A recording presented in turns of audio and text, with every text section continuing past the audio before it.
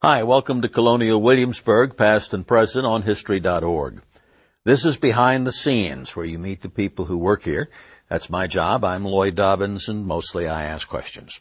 This time I'm asking Doc Hassel, and at Colonial Williamsburg, he's Master Brass Founder, and I think I know what that means, but when people talk about founders around here, there's so many different kinds that you get confused. Yeah, that's true. I think a lot of people have an image in their minds of what a founder is, but I think in a lot of cases it's more of an industrial vision that they have of a big iron steel foundry. But foundries are sort of like smithing shops, that there are a lot of different kinds. And what a foundry is really is just any place that is doing metal work by melting the metal and then pouring it. Oh, pouring it into a mold. Casting, exactly. Casting, yeah, okay. Exactly. So smiths, on the other hand, usually were hammering, forging the metal. Yeah, they would heat it to make it malleable and then beat it. But we heat it beyond that point to where it's liquid. It actually melts, and then, as you said, we construct molds and then pour the metal into that. So let me see if I've got this right. You get used brass. You can melt that again and re-pour it? You can. Pretty much most metals, I guess, you can melt down and recast without hurting them.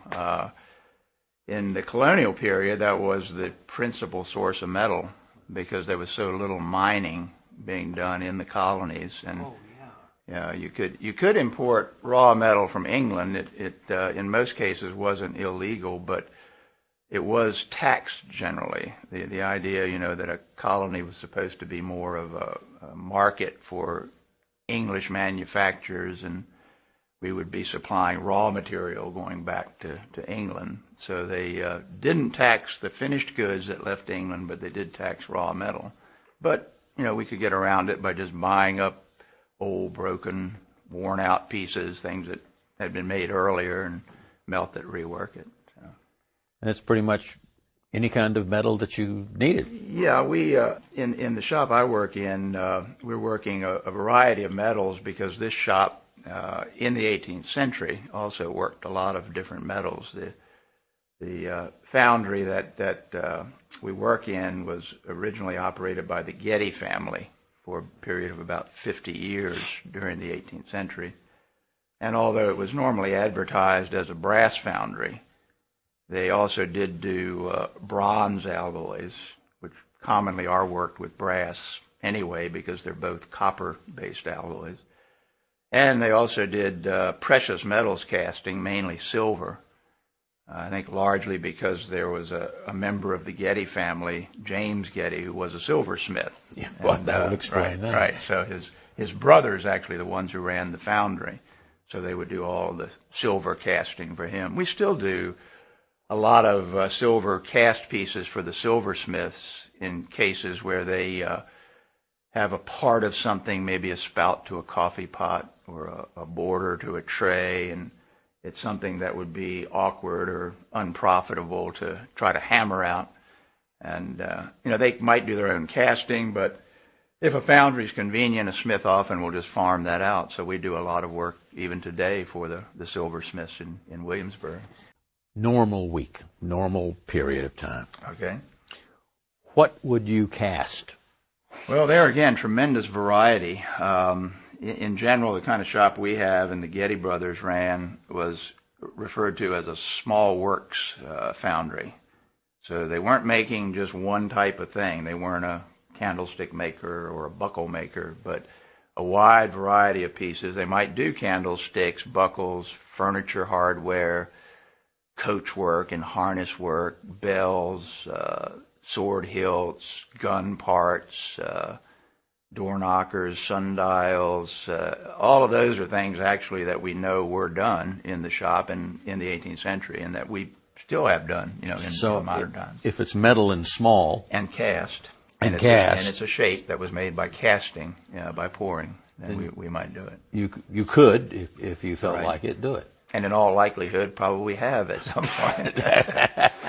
We've even done parts for an 18th century fire engine. Some years ago, a lot of the trade shops worked together, and we built a replica of a 1750 model Newsom fire engine. We did all the casting, the pump cylinders and valves and piping and so on. That was an unusual job, probably something that would have been done in England rather than the colonies, but it was an interesting aspect. You don't think of that, but if you have things like 18th century fire engines, which, if I remember correctly, are basically wood, but they have to have fittings on them or it won't work. Right. The parts that actually most part handle the water or something like that would be metal, right? So the pressure tanks and, like I say, valves and, the actual pumping mechanism. Gee, I bet that was fun.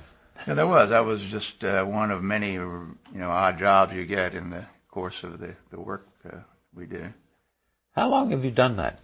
I've been doing it for I think it'll be 38 years in the fall, all with Williamsburg. I served an apprenticeship in the foundry where I work now under Sven Berg, who was master before me for many years. And as you probably know, all the trade shops in Williamsburg utilize the apprentice system, and it's usually a period of some years. Our case, usually 5-6 years. It's a lengthy period. A tailor's apprentice told me recently that his was 7 years. It varies. It varies with the person. In the 18th century, of course, it was an individual contract that had been signed, and there were certain sort of common, periods. But in many cases, it depended on when you started the apprenticeship, because they often ended at 21. Not always, but frequently. So if you started when you were 15, it was a 6-year apprenticeship. If you started when you were 12, 16, it was 5 years. Right, yeah, okay. Right. So, yeah. That makes a certain amount of sense. On the theory that by the time you get to be 21, you pretty well ought to know what you're going to do. If you started when you were 12, you probably did. I guess, any other fun thing like the fire engine? That really fascinates me. Well, I don't know. We get a lot of jobs that perhaps are not odd items, but that we might make one time and then never have to make again. I mean, I've made things like ice cream molds for the kitchens, pieces that they just need for a particular place in the historic area. And so often today, things that are needed in the museum are not available. I mean, in the 18th century, you could go to a store and buy what you needed. Now, we often have to, the tradesmen in Williamsburg often have to make the things that are... I mean, you can still go to a store, but there's nothing there that you need. It's not going to look like what we need, exactly. So all the little metal things around here probably come out of your foundry. Well, the other people, not always, because you have a lot of things that are, of course, made by the blacksmiths. In fact, they probably do more general hardware than we do. The iron being more of a functional metal in many ways. It wasn't as expensive as brass or bronze. It was stronger. And, so many of the hardware fixtures around town, architectural hardware and so on, is done by the blacksmith. But you will see a lot of our work around. We'll see it, furniture hardware. You'll see it on the coaches and carriages. We just recently did a set of buckles ranging from really big main brace buckles to much smaller ones, door handles and so on, for the newest coach that we got, which was the one that represents the Royal Governor's Coach, the Dunmore coach. So if you happen to be out and around and you see that red and brown coach with the beautiful, huge brass buckles, those are our buckles. They're working away, and visitors wander through the door. What are they curious about? Well, a lot depends on, the visitors. Sometimes they come with certain areas of curiosity, but a lot of times it'll just depend on what it is that we're doing at the time, the ongoing work. And of course that, in a sense, is the way that we design our approach to history, is we actually have working trade shops. And the visitor is able to walk into a shop, find actual living artisans that are practicing, an 18th century trade, same tool, same process. And whatever's going on is the thing that likely is going to attract their attention and elicit questions.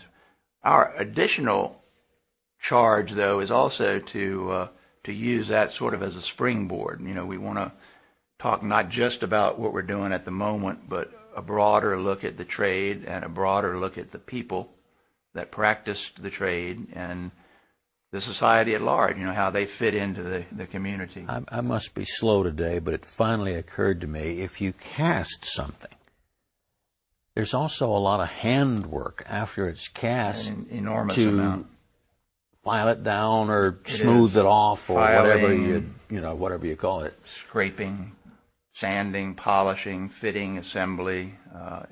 Often 90% of the work time is in that. There's also a fair amount of time making molds. The molds that we employ for the hotter metals, the metals like brass and bronze and silver, those are actually not permanent molds. They're made from a molding sand, as it's called. It's actually a sand with about a fifth part clay, which acts as the binder for it. But they're good only for one pour. So, every casting that we make, we actually do have to make a separate mold for it. So if you molded something, I don't care, but it's a brass mold. All right. The molds might not be exactly the same. Well, they will for the most part, because that's a good point you bring up, that you'll see in our work we often do make duplicates. We make a pair of candlesticks. They're pretty close. But when you make a sand mold, you're not carving in the sand. In fact, that's actually impossible. The sand isn't even as moldable as clay. You have to shape it by packing the sand over a model, what we call a pattern. So when we make a new piece, the first thing we do is make that pattern, which sometimes we'll do it in a soft metal, just, working directly, hammering, filing, whatever. Sometimes we'll carve it in wood or turn it on the lathe in wood. Sometimes we might model it in wax or clay or use a plaster cast. Probably wood and metal, the most common pattern. But once we have a pattern, we can use that over and over again. Mm-hmm. So, because that never comes in contact with the hot metal. That's right. That's only the stuff, the clay and the sand. The idea, when you make the sand mold, you make it in sections, so you have at least a 2-part mold. Envision a book or something you can open up. So after you've packed sand on either side, you can open the mold up again, remove the pattern, and then you reassemble the mold to actually pour in. Okay, now that's how we get two duplicate items, or because 100 or whatever. You've got a pattern, right? And you build the mold around it, so it's going to turn out looking pretty much like the pattern. So exactly. And you can also have multiple patterns.